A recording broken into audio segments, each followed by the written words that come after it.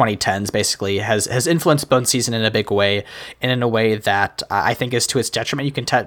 I mean, like what we're saying, it's aged a little bit poorly, and I think that's why we have to kind of view it as a product of its times. That doesn't mean it's immune from criticism, but I think we should understand that there's a reason the way that the book is like this. So. Uh-oh. Oh, fuck. Yeah, so you made a great point. That you really do get sorted, don't you, Aaron? So let's take a quick quiz and see what kind of voyants we are, shall we?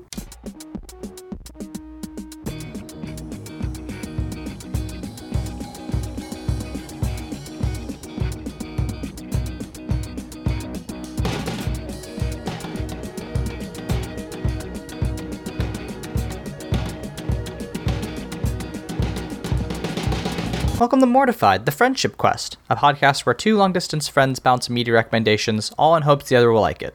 I'm Aaron. And I'm a nice poltergeist. And this week, we talk Amoratics and authorial intent with supernatural dystopian fantasy novel, The Bone Season. Before we get started, remember you can help us on Mortified the Legitimacy Quest by subscribing to us on YouTube, iTunes, or Spotify, signing up for our monthly newsletter through the link in our show notes, or following us on Twitter and Tumblr at MortifiedPod. Layla. Aaron.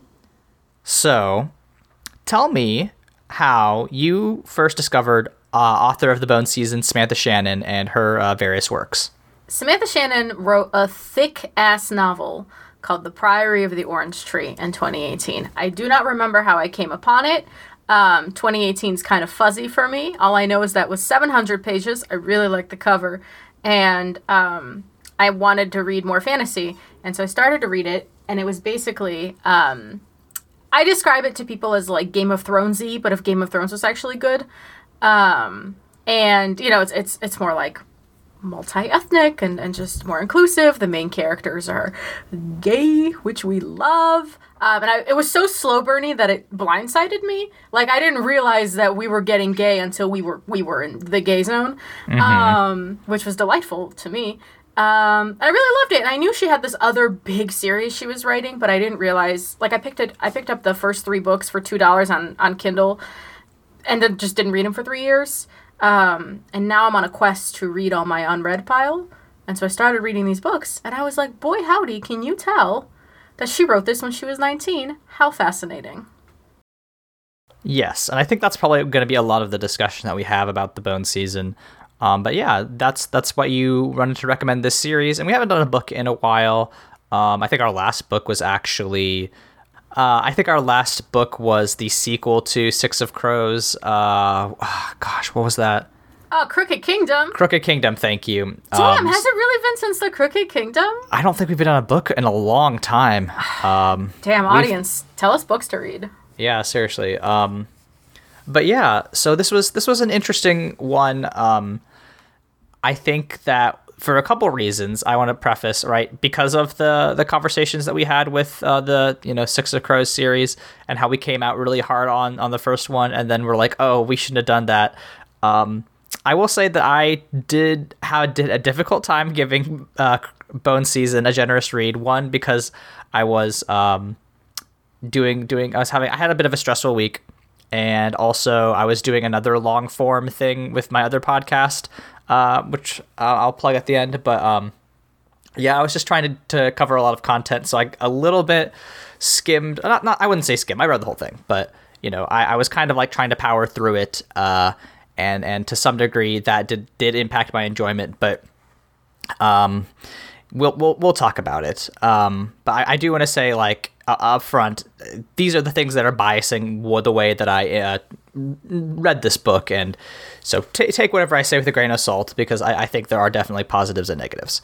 And on my end, I am 4 books into this series, so I am seeing it with the beautiful glow of improvement and where the series has gone now. So that is biasing the way I'm going to talk about these books, which I greatly am enjoying. But we will, we'll get into it. Aaron, speaking of getting into it, you want to summarize this beautiful novel for my us? turn to do the plot summary in it.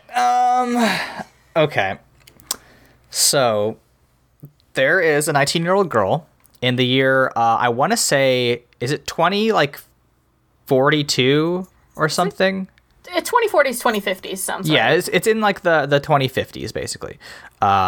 Paige, our protagonist, lives in dystopian Britain. And some things you gotta know about dystopian Britain is that, one, ghosts are real. And two, people who can interact with these ghosts are called voyants. Paige is a voyant. She has a special power that allows her to basically project her spirit out of her body and into other people's bodies, and that's cool. But in dystopian Britain, basically, all the people who can see ghosts, voyants, are hunted by the government, which is called Scion, and not like Zion, like the Zionist like Israeli movement, but Scion, like Scion. Should be very clear about that. But anyway, the evil British government, Scion, is hunting voyants, and three, the government is controlled by god aliens called Rephaites. Is that? I think so, yeah. Rephaites, who are... Here's the first thing that I had a problem with was that I could not picture them as the Shinigami from Death Note, unfortunately.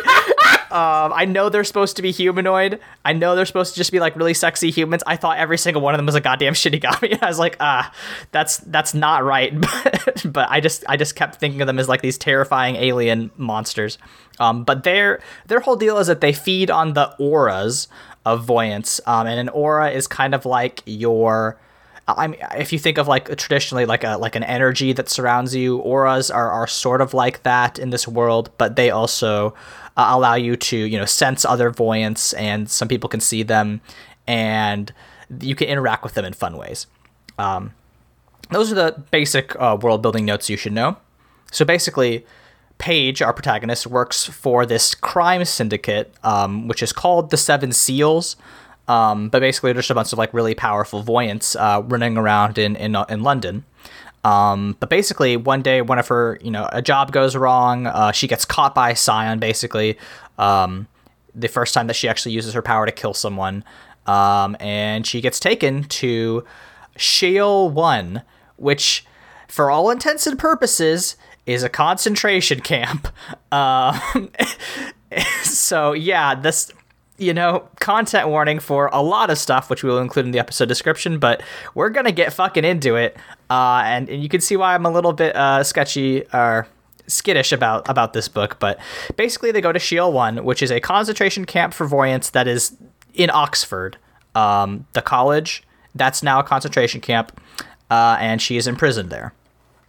There, she is taken as a personal slave, more or less, by... one particular Rephaite who is Arcturus Mesarthim.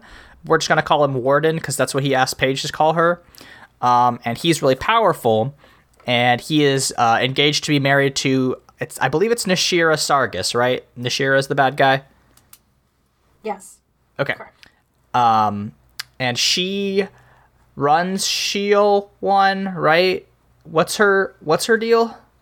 Yeah, so she's like queen of the Rephaites. Oh, so she controls all of the Rephaites then. Her and a couple, like two others. It's like a three-way power split. Yeah, like her family is the Sargises are like really powerful. Yes. But yeah, so she's like a big shot. And at first it seems like Warden is like a real dick to Paige because he's just like, oh, you have to obey everything I say. And, you got to do all these evil tests.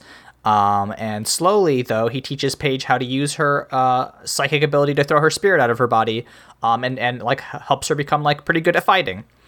Paige also makes friends with like some people who are also in prison there, like the non-voyants, which they call Amerotics, which are just like normies. And Harleys, which are voyants who have to do circus tricks. That's why they call them Harleys, Harlequins. They basically just like dance for the Rephaites' entertainment. Basically she's just like, wow, I thought I had it bad, but these people are, living in squalor and are being tortured, and it sucks. So she hates that, and she's like, okay, I got to get out of here. I don't like this. But basically, it's revealed that Nashira wants to basically kill Paige once Paige has mastered her abilities. Her dream walking abilities is what they call them. And kill her because Nishira's ability is that she could take other people's abilities, which seems OP, but whatever. Nishira, I like Nishira a lot. I think Nishira might be my favorite character because she does have 5 guardian angels, which is really cool. But anyway, that's Nishira's whole motivation. And then basically what happens is that Paige and Warden save each other a few times because Warden, it turns out, was a part of like this other uprising during one of the previous Bone seasons. Side note, a Bone season is what happens every 10 years. They take all the Emerotics that have been imprisoned in London and take them over to Oxford. So they have a new crop of slaves, basically, to do labor to protect them against the Emim, which are big zombies. And that's their whole deal. But in the end, Warden and Paige learn to trust each other. They team up. They basically are able to take down Shield 1 and escape with a lot of the people who had been imprisoned there. Yeah, that's how the book ends. Yeah, that was a pretty thorough summary of that lovely novel. I want to talk about our girl Paige Mahoney. Yeah, let's talk about Paige. So Paige is 19. And she has a bit of Kaz Brekker energy in that she is highly competent, very deadly. She's not quite as self-serious as Kaz, which I kind of appreciate, but she is like somebody who at 5 years old was like taken to an Irish rebels meeting and like witnessed her cousin get killed in cold blood. So like has a sad backstory. Like is pretending to be working at like an oxygen bar, but is in fact doing all these like weird criminal things with her terrible gang friends. And like she has this whole secret life. It's very. I mean, Paige is characterized in a way that she's like very much like strong female protagonist. I don't think that's an unfair characterization. And again, this was written in 2013 when this sort of thing was a little bit all the rage. Think your Katniss Everdeen's and your whoever Shailene Woodley played in that movie. But like, she's of that type. I think she's a little bit more grounded and a little bit more competent. I feel like she's more confident in her skills and abilities, but also definitely has this like terrible dependent relationship with her boss, which sucks ass. And she's also in love with this 28-year-old Swedish doctor guy who saved her once. It's a lot, but that being said, I like Paige. She's fine. Yeah, Paige is, there were moments in these books where I was reading and Paige would do something and there's this like honor student, holy shit, don't break the rule reflex in me where I was like, don't do that. Like Warden was like, don't touch me. And then she went and bandaged him up. I was like, he's going to kill you. He didn't, which was nice. But it's just, she's very, I think you nailed it. She's like of that like Katniss Everdeen era of female protagonists, but I will say only for the first couple of books. She does kind of level out in 3 and what I've read of 4 so far. She's a delight. She's great. She's a mess, and I respect that. I respect a girl who's ready to be a mess for a cause.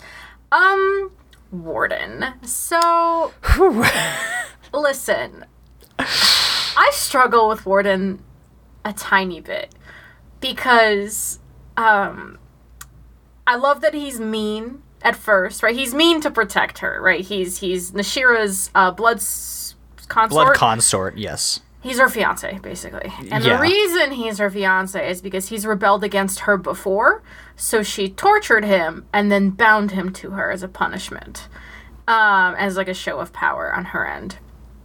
And he's just this like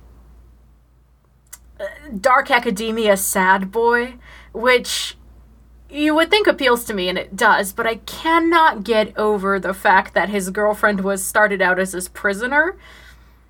Like that still gets me a little, even though there's a whole novella of them being very hilariously domestic together, wherein he does make her soup, but because they don't eat food, he didn't know to spice it, so it was really bland, if well prepared soup, and she was like,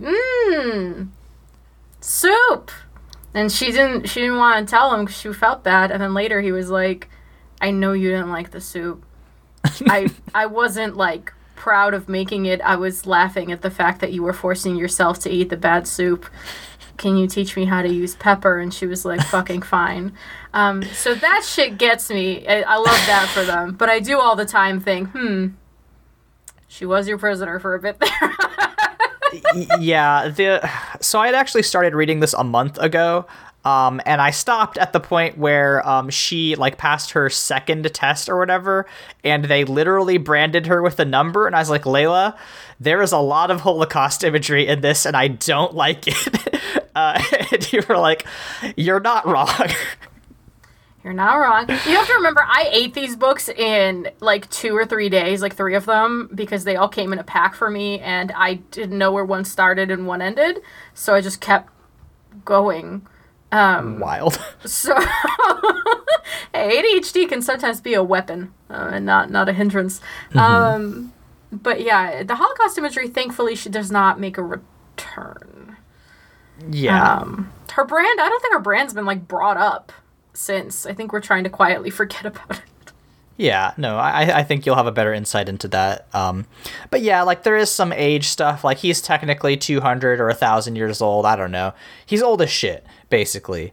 So, like, you know, there's that fantasy thing where, like, it's weird if there's somebody who is, you know, like, literally 1,000 years old, but, like, at least they're not. I mean, I don't know. He does look like just like a human. He does look like a young human, so it's not the thing in the most recent example of this trope is Fire Emblem Three Houses, where the one dragon lady, or I don't know, not that's the Pope, that's the Dragon Pope, but the one goddess shows up, and she's like 1,000 years old, but she's also like a dateable option, and she looks like a child. It's fucking gross.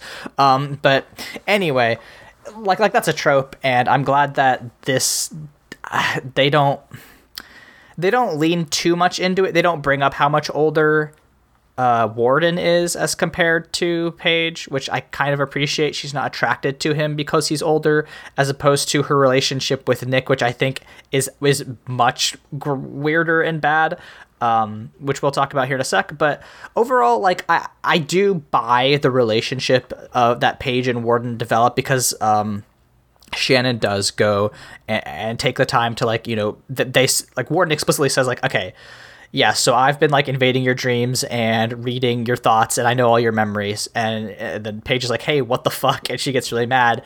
But then he's like, okay, so in order for us to trust each other, I'm just going to let you, you know, invade my mind. And if you'd like, you know, you could theoretically just, like, explode my brain. I don't think you're going to do that. But I'm going to give you that option. And, like, I thought that was very good. There's a moment where he, like, ties her hair, and I think that's a very nice moment. And I do buy the relationship between them, but there are some impediments with a capital I that cannot be ignored. Yeah, again, this was written by a 19-year-old who planned a 7-book series, and this is one of those areas where you can really feel that. But it's okay, I do like Warden. I don't love Warden, but I do like him. Jackson Hall. Jackson Hall's a character with a capital C, am I right? I basically hate everybody who's in the Syndicate. I haven't met any of them in. So this is already getting into, like, how the book is written, but, like, we don't see Jackson Hall, like, in the current timeline of the book, except for, like, maybe 3 chapters. The rest are flashbacks. This book is very flashback heavy, often alternating between Paige in Sheol versus Paige back in her time in the Syndicate. And I don't think that's necessarily a storytelling foible, right? But it does show kind of, like, it is kind of a weakness to lean on that kind of storytelling, unless you're doing it intentionally and trying to be like, okay, here's the first half of, you know, this story, here's the second half, and this is where they converge. Like, I think it is weird just to be like, I have to keep using flashbacks to fill in all the context for why this character cares about these things, as opposed to just starting from the beginning where the character would have cared about the things and then going forward. But like, maybe that's not the kind of story that Shannon wanted to tell, and I completely get that. But I do think it is the mark of a writer who is a little bit inexperienced. I think that, right, so like her relationship with Jackson is like maybe the biggest example of that, because she is constantly like, oh, I have to protect the Seven Seals. I have to protect Jackson. You know, he'd be so mad at me. I got to do all these jobs for him. You know, he's going to be so disappointed. I wonder if he's missing me. Well, like the whole time, you know, I think Shannon consciously shows us that Jack sucks shit.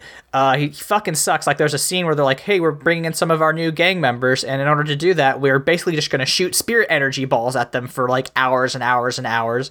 And it's just like, why does anybody work for this guy? Why don't they murder him straight up? Because he seems like he sucks. And I don't like him. About like midway through the week, I did send you. I think this boils down to this. So Samantha Shannon's on Tumblr. You can like go ask her questions. She's very receptive. Very, very like nice person to talk to. And she did. Somebody asked her if Paige was assaulted in the book, and she is. It's not the worst kind of assault you can think of, but you know, it's very graphic and it's not fun to read. And with regard to that, Samantha Shannon said that if she had written Bone Season now, obviously it would be different. And I think that speaks to both the structure of it, considering there is a prequel novella she ended up writing. I think maybe more of that would have been included in the first like installment as like a real portion of it. And that's me speculating. And then the other thing she said was that, you know, Paige displays a lot of like internalized misogyny, and there was a lot of things she wrote that were things she thought were supposed to be in fantasy. So like, if you're writing fantasy, a woman's going to get assaulted. That's just like a part of the genre. And I think part of that is having like a shitty boss too, because I don't think there was enough, there wasn't really like thought put into like, oh, like why would she stick around except out of fear? Because it's just like what you're supposed to do. You're supposed to write a shitty boss and like a found family. I like Jackson's theatricality a lot. He's very weird. And I like a weird dad, like a weird dude. He's just odd. He listens to like classical music, he smokes cigars and drinks absinthe. Like, he's very much a caricature of a mob boss, and it's kind of on purpose. I think he gets deployed better in the later books because he gets worse. Interesting. Yes, he gets so much worse, and I love it. He's a very convincing antagonist. Yeah. I just, again, to make the Kaz Brekker comparison, I think he is Kaz Brekker without any of the heart, right? Kaz is kind of like a shitty boss of a you know, crime ring, but he cares about the people that work for him. Whereas I didn't see anything that suggested Jax gave a shit about anyone except for himself. So I, you know. Well, maybe we'll see, but like it seems like that's the point, yeah. So like, no, he does not give a shit about anybody but himself, and it gets so much more obvious, and it gets so much more like, I think that one of the reasons I wanted us to read this book was because I did end up reading 3 of them, and I thought it would be very interesting to come in without you having the context of the other 2, because Samantha Shannon improves as a writer at like a breakneck pace. Each book is better than the next by a wide berth. And like, again, I found her through The Priory of the Orange Tree, which is one of my like top 5 favorite books of all time. And the only reason I have not tried to get us to read it for this podcast yet is because it is 700 pages. Yeah. Yes, we are not able to do that as adults. So, you know, it's so interesting even looking back between books, because like, there is such a quick maturing of like both the deployment and the ideas that she was throwing around. And the thing that made the Bone Season, with all its flaws, compelling to me was that she was throwing out so many ideas. Like, there was no, even if they relied on tropes of the genre for the time, like, it's still like, London's a citadel, and there's god aliens, and everyone's, there's clairvoyance, and ghosts, and sometimes the ghosts possess people, and they can do paintings really good. It's, like, wild, and it was so much fun to read, because I'm like, wow, this is really a 19-year-old just saying, like, yeah, fuck it, no, we're going for this. And I'm committing to 7 books of this, which is incredibly bold. I love that for her. But yeah, Jackson sucks. So aside from the age gap, how do you feel about Nick? I mean, he seemed nice. He's a doctor who saved Paige the one day when she was getting attacked by a poltergeist, I guess. And like she like fell in love with him as a very young child, and he's like been with her for many years. He seemed nice, but like in a like he serves the role in this era's like love triangle as the soft boy who is like your childhood friend who is always there for you, and I don't know that he has much of a personality outside of the personality that Paige projects onto him. And if that's intentional, I think that's very interesting. But I do think that just because there are so many other characters Shannon has to juggle here, I do think Nick comes off as kind of being a little bit one note. I do think it's a interesting and smart maneuver to have him like accidentally reject Paige, like, in her like her darkest memory, basically the one that she shares to show Warden he can trust her. Like when she recounts the story of him like revealing that he's actually in love with this other guy, and then her having this full-blown meltdown because she's like, oh yeah, he never gave a shit about me, or not never gave a shit about you, but like he was never in love with you. And like that, I think that is smart and interesting. Besides that, I think he is just a love object that I feel probably will almost certainly get fleshed out in more books. That's why you have other books. But for this first time, it was just kind of like an idealized love interest, and he is fine. Yeah, it's interesting. Again, it's interesting to see how these characters get lived in, because you get Nick in like a present day interactive sense, and he becomes a much more like he's a little withdrawn. He's a little, he definitely cares about Paige, but he's very practical. He's very like, he borders on anxious sometimes. He's very kind of a nervous man. So yeah, but it is, I think, a good move to have had him reject her on accident, because he never saw her as a love interest, which makes the unrequited love on her end less uncomfortable for me, because I agree. Listen, kids, right? Like, yeah, I mean, I think, I don't know. This is making a wild assumption, but there were definitely people in my high school who were like, oh, this really young teacher is super hot, and they were all like 17 and 18. And I was like, that's not a great age difference, but like, they're your kids. You're going to crush on people who are older than you. And like, it's the responsibility of the older person to reject those advances. And like, but like, I agree that it is wise for him just to be like, oh, I was never even thinking of you as a love interest. We had a math substitute when I was in 10th grade, a long-term math substitute. And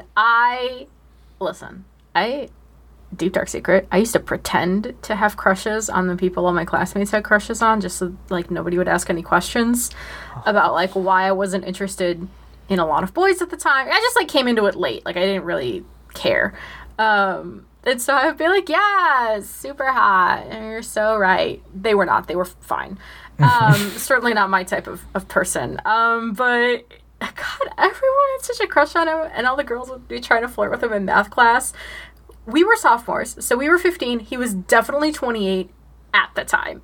So, like, yes. That shit happens all the time. Because when you're, for between the ages of, like, 15 to 19, you just have protagonist syndrome. You know what I mean? That's extremely true. Yeah. You're not the protagonist. Just listeners, if you are, in your teens, I don't know that anybody who listens to us in their teens, but if you are in your teens, you're very important. Don't get me wrong, but you should not behave in the way that a protagonist of a YA or any novel behaves, because that's no good. Aspire to be a featured NPC. That's the way I live my life every day. Or, hey, listen, if you scientifically can prove to me that you're the protagonist and I should just, like, retire to full NPC-dom, let me know. Make my life easier, okay? Yeah, So I'll sell you rare items or some shit. It'll be cool. Yeah, I'll be a baker. So write me a love letter to Nashira Sargis. Nashira Sargis is,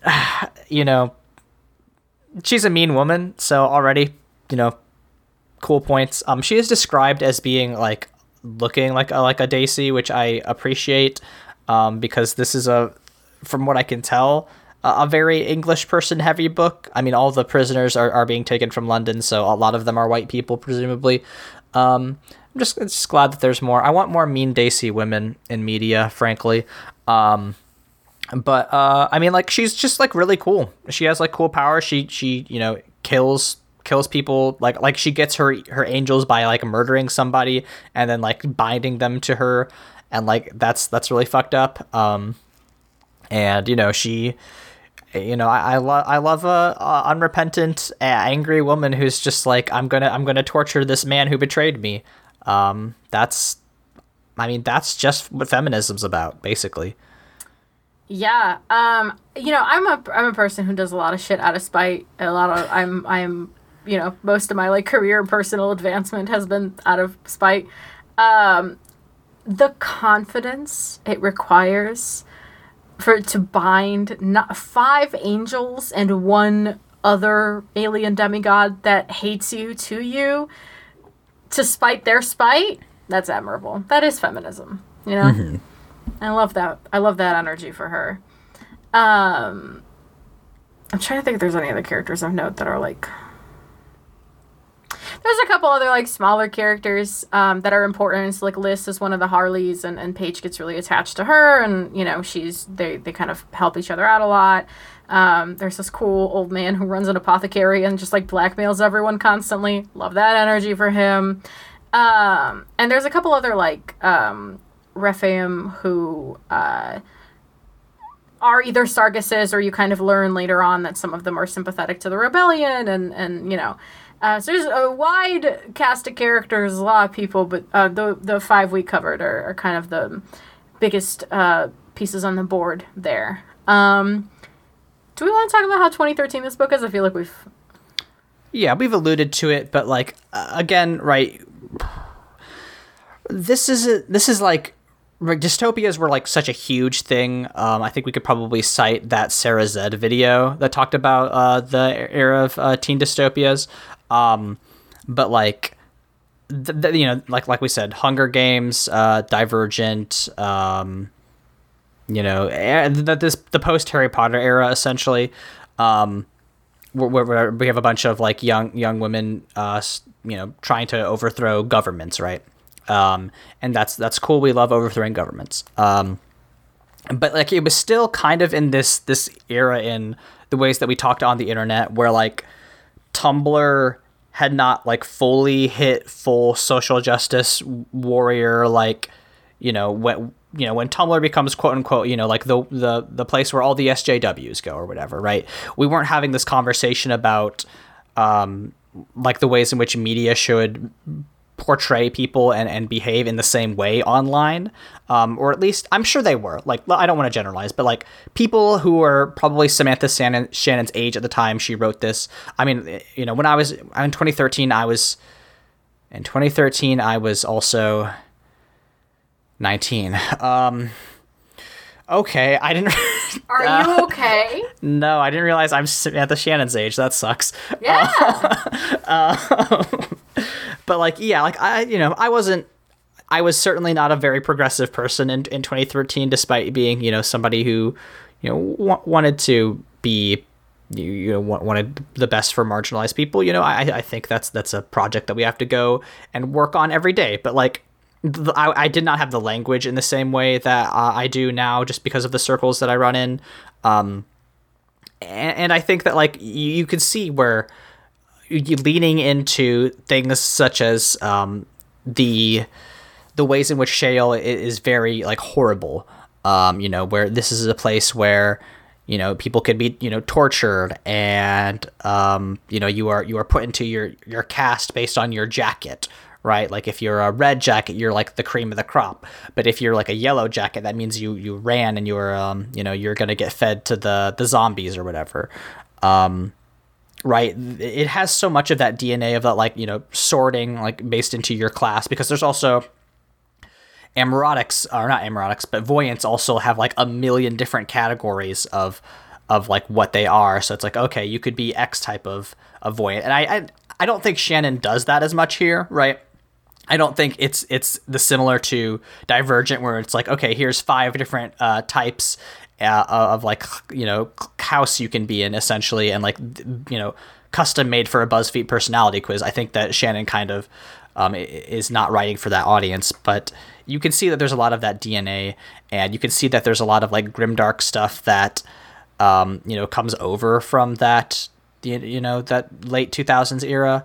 And I shouldn't say that grimdark is a thing of the past, right? I love the Poppy War, which is a very grimdark series, but you can definitely tell so much of the media that we were talking about in the early 2010s basically has influenced Bone Season in a big way, and in a way that I think is to its detriment. You can tell, I mean, like what we're saying, it's aged a little bit poorly, and I think that's why we have to kind of view it as a product of its times. That doesn't mean it's immune from criticism, but I think we should understand that there's a reason the way that the book is like this.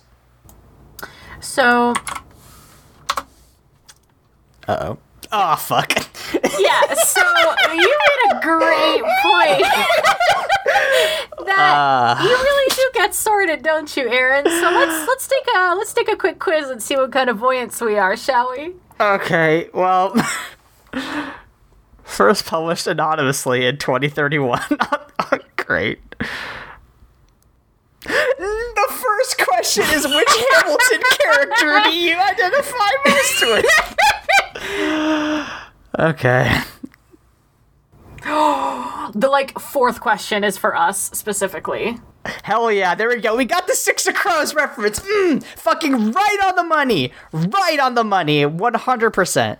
Okay, I've got mine. All right, so do I. Aaron, what kind of voyant are you? So I'm an augur. In life, you sometimes feel underappreciated and unrecognized for your talents and abilities. You're generally easygoing and don't stress over messes, but you like the details as opposed to the big picture. Augurs use elements to read signs, and I guess they're divided into common and vile classes, which is very funny. Augur auras are blue. Blue is my favorite color. Yeah, I guess I'm an augur. I'm a jumper. I'm overflowing with potential, whether I always feel that way or not. I can be persuasive. And apparently I'm the highest of all the orders. Look at me. Wow. I can affect and enter the aether without using objects or elements. So you're a page. Yeah, congrats. You fucking nailed the protagonist. Yeah, so maybe I am the protagonist. So feel free to sell me rare items, Aaron, whatever you want. Yeah, definitely. So yeah, delightful. But you're right in that this series doesn't really lean on those categorizations as much. And I think one of the really clever things that Samantha Shannon did was the publishing of the 7 orders, or whatever the fuck, Jackson's pamphlet on the merits of unnaturalness, which Samantha Shannon actually published. And if readers, if you're interested, you could go actually read the pamphlet that Jackson wrote. On the merits of unnaturalness, when it was published and it described the orders of voyants, was let's say deeply upsetting to the way things were being run. So the way voyants, the introduction of categorization to voyant culture was an upset in a bad way. So I thought that was very interesting. An interesting take on the trope of the time. Yeah, no, it's nice to be actually everybody hates being categorized because it sucks shit, which is nice considering the media that was coming out with. But yeah, and also we've alluded to this before, but Shannon, right? I can't speak to the quality of the other books. This is the only Samantha Shannon book I've read, but like I wouldn't be surprised that the type of writing, both the quality and the ideas that are coming out and the ways that they are deployed, improved, because like this book does one of the things that I hate in fantasy, which is like, here's a bunch of nouns, and none of the nouns are going to make fucking any sense to you. You're going to have to read the whole goddamn book for you to understand half of them. But like, especially in the first act, it's just like, here's all the orders of voyance. Here's all the different street names in fucking Sheol 1. Here's all the buildings. Here's a bunch of characters that you don't have any context for. And like that always, I struggle with that, because it's like, by the end, I don't know. Like, I was getting various characters confused. And again, I read, 60% of this book over the course of 3 days, which, for me is quite a lot. So that is definitely, could be a flaw on my end as a reader. But like, I did find that there were some characters who just didn't have strong enough characterization, like Julian. I think he was a friendly bone grubber, the red jacket, right? But like, maybe not, because there's also another one. Maybe no, Michael was the Amerotic who was nice, and there's also somebody who was like an agent of the government, the English government. Like, there's a bunch of just like rando names that got thrown around, and because life is so nasty, British, and short in Sheol 1, like, some of them got whacked pretty early, and I was like, well, I'm not going to remember. Like, Seb, for instance. I thought it was very strange, the emphasis that they put on Sebastian, who was a normie character who gets killed in the first act, and, like, comes in at the very end. Like, Paige has to calm his spirit in order to get through this lock. And like, I don't understand why Seb was so important to Paige. I think that some of the relationships that she forms with various people here are there's a little bit too much emphasis on them. I don't really buy that Paige would care about them as much as she seems to. But yeah, I mean, you could tell that this is a product of somebody who doesn't have that much experience writing.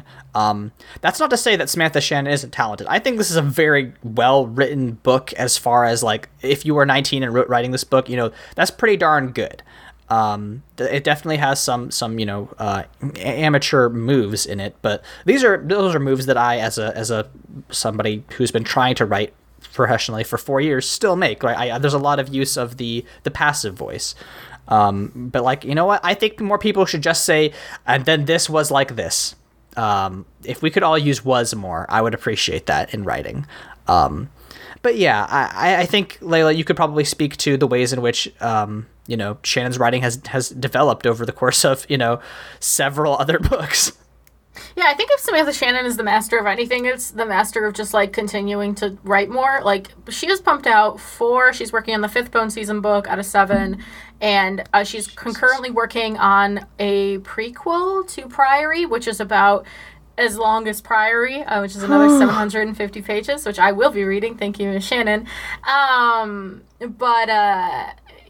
think that's as an artist myself, like, you just have to keep practicing and then you'll get it. And I think, 19-year-old Samantha Shannon never for once, like, stopped writing.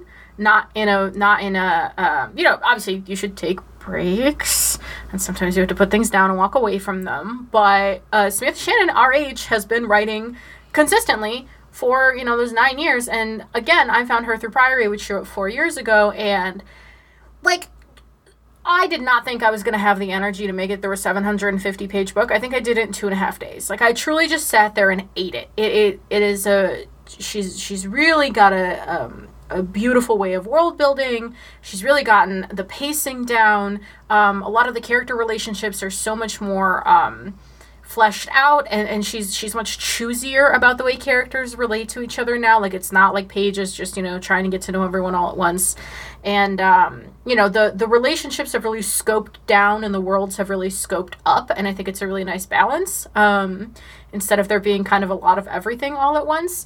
But again, like, I really wanted this to be a study in an author's, like, first published book, because if there's anything I've kind of learned over the years, it's that anyone can get published, anyone can be a professional creative if they just like work hard enough and don't give up. Like the only time mathematically that you will not succeed at something is if you stop trying. Mathematically speaking, you will find some success if you just kind of keep going. I am a testament to that. I have never stopped trying once in my life, and I am doing all right at this point in my life. I want to... Publishing is a little bit different. Samantha Shannon got this book published because she got hired by a literary agent. All right. So, well, listen, I'm not saying that she's not talented, but she had an in, and that does change things. It does change things. And I mean, I'm not saying it's not equal parts luck and perseverance, because it is, but you have to be persevering in the craft in order to get lucky. Does that make sense? Yes. That's what I'm talking about. You have to keep going, and it is a much higher... You have much more luck with getting lucky if you keep trying, and not if you passively wait. You know, I am a testament to getting lucky, is what I meant. I have been in the right place at the right time, because I have not given up on trying to be in the right place in the right time. Yeah, I just don't want to give anybody the illusion that the publishing industry is fair. No industry is fair. Yeah, let's get that out there. That's not fair. A single. I come from the visual arts, not a fair industry at all.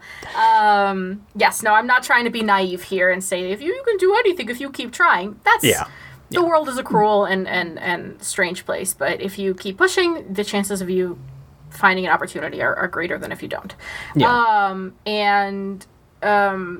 Right. So the thing, it is a study in somebody being at the right place at the right time, having an in, and then keeping it up and really like dedicating time into like really improving their craft in a very visible way. And I think the reason I wanted to talk about this is because we talk a lot about like high budget, high production value things on this show, and it's not that this book isn't, but I think as we've been doing Mortified more and more, I think we've gotten nicer about the way we talk about things, because we have a much greater sensitivity to the like human element of creating something, and you know, it's just nice to like look upon somebody I already know has improved, and who has improved just by way of like getting bigger and bigger book deals. Though that's not always a testament to improvement, but you know, sometimes. In this case, I would say it is. Yeah, I just wanted it to be like a case study, like a little bit of a time capsule, not to necessarily a period of time in writing, though it kind of ended up being that, but to a point in somebody's authorial career. Because it's interesting. It's interesting to see how people... some people are determined to improve their craft continuously, and some people just kind of do their same old thing and just keep trying to beat a dead horse while it still coughs up money. Stephen King. Anyway.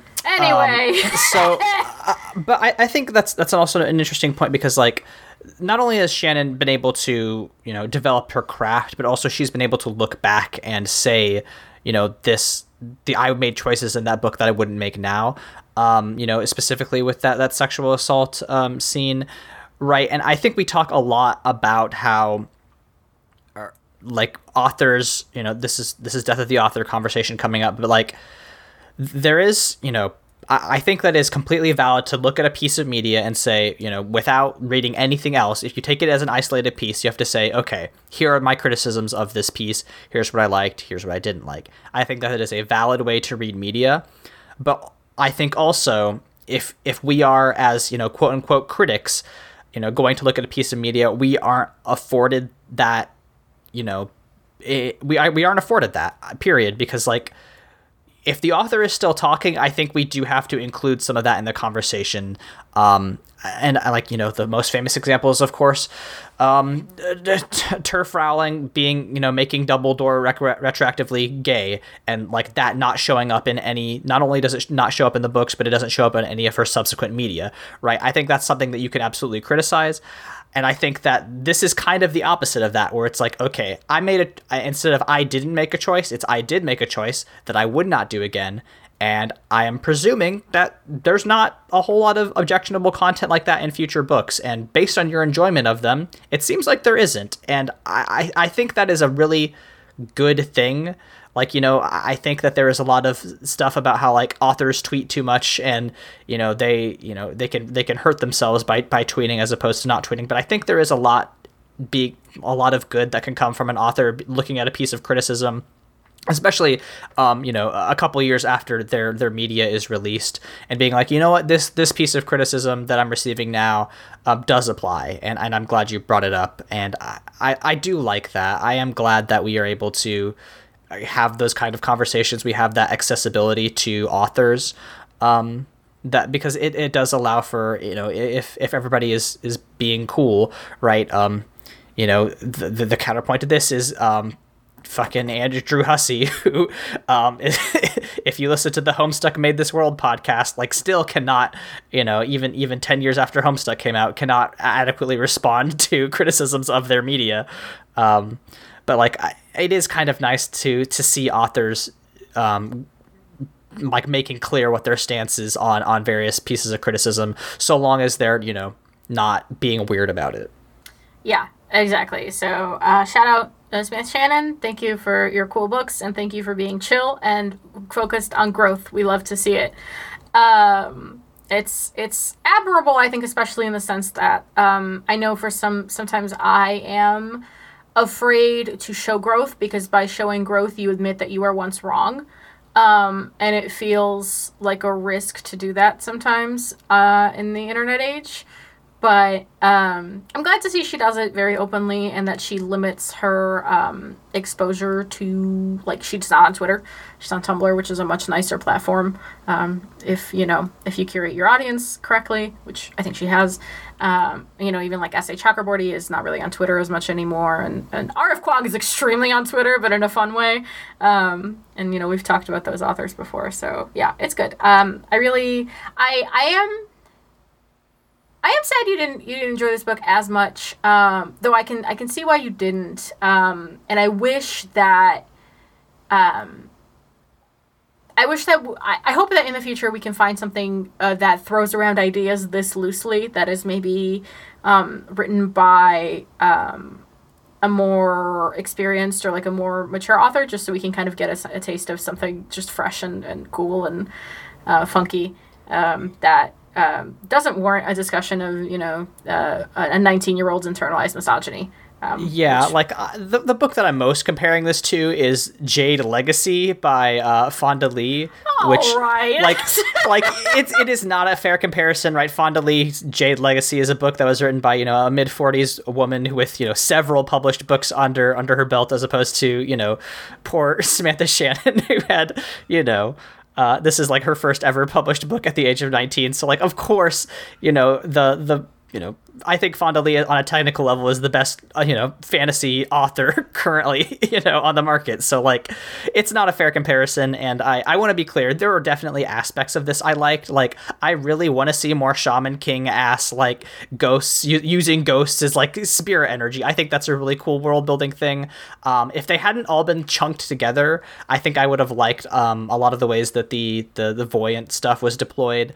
And then I do kind of like the, we're gonna do XCOM but with ghosts. I think that's really fun. So like, I am coming down pretty hard on this, book in specific, but like, I'm not saying that this isn't a book you shouldn't read. I think this is a very interesting book, and like we've been saying, I'm guarantee it'll be worth the payoff. One thing that I was floored to learn is that this is a part of a 7-book series, and like, we talked about this with One Piece, but like, Layla, can you think of anything that you would want to put, she's probably going to have written 1 million words in this series by the time she's done. And like, I cannot think of anything. I loved some of the stuff that I've written over the past couple of years. I can't think of something I'd write 1 million words about. 7-book series, and don't forget the 2 novellas don't count. Oh my lord. Yeah, exactly. 7 main books in the series, and then she released 2 novellas, when the prequel that we mentioned earlier, and the like fun, well, I won't say fun, it's Paige recovering from some pretty intense torture. but the kind of domestic moment her and Warden get to have in France, I believe. Yeah, it's an interesting series, right? Because the first book is a prison break, the second book is a heist, the third book is... Her second book is a gang war. One of them's a gang war, one of them's a heist. I'm getting them mixed up in my head. But each book has like a fun new thing that it does, and I like that a lot. But no, I can't imagine committing to something so hard. And I admire that. My brain is too small and too smooth to do anything like that. Same thing with Priory, because she talks about her Priory series on her Tumblr, which I will link in the description. But, you know, she's saying that she made this 740-some-odd page book, and now she's going to be working backwards in time, and then eventually, like, the Priory characters will make, like, a reappearance. I'm like, that's insane. That is unhinged. I cannot believe you are committing. I'm glad you are, because I like the series, but holy shit, that's so much power. I couldn't be tasked with that level of responsibility. No, that's wild, and you know, I do wish her all the best, because that's tough. That is tough to be able to take characters that you know been working with. I guess, you know, it's been 9 years since Bone Season was published. I can't imagine like taking those characters over the course of 9 years and just being like, I have to say something new about them. Like, they have to go through some sort of character arc here. And you know, maybe I would like to see how you do that over the course of 7 books, and see how you make your characters incrementally change and warp and turn into different people, especially once you get that level of experience of just like being under deadline for like a decade and a half, and like constantly having to produce that stuff. You know, I hope that she's doing it in a healthy and a safe way. But like, yeah, I think it would be really fascinating to see, you know, the maneuvers you have to make. I guess the problem is that, like, Harry Potter is my only touchstone for a series that I've read 7 books in, and, you know, that, it's, the well has been poisoned, so it's very difficult. It's very difficult to make those kind of comparisons. On that note, have any more thoughts? No, I mean, I think we've already hit like an hour of talking, which is always kind of what happens here in Mortified, is that we go, we didn't really like this media. Let's talk a lot about why. And I think that's great. You didn't like this one. I'm over here in my fan corner. That's true. That's fair. But I think that happens a lot. That happened with Undertale. That happened with, I don't know. I'm sure it's happened before. But, yeah. And also, listeners, sorry we missed last week. The reason that we missed last week was that I heard the song Muppet or a Man. I was like, oh wow, the Muppets 2011 is just like a really in-depth analysis of, you know, what it means to be biracial in America in the early 2010s, and it was just about the Muppets. Good movie though. It was a fun movie. You wouldn't have got this level of analysis, I don't think. No, the conversation we had in 30 seconds was about the level of analysis you would have gotten.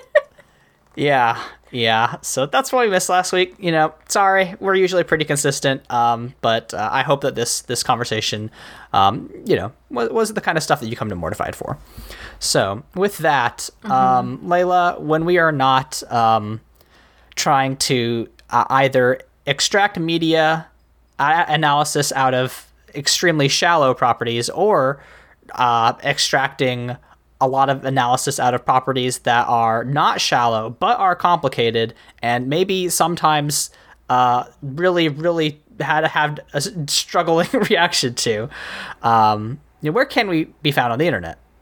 You can find me at LEYLSES on Twitter, Tumblr, and Instagram. I just wrote an essay. I think I wrote 2 essays in the time since we last talked. One was called You Wrote It Gay Too, How to Write It Less Gay.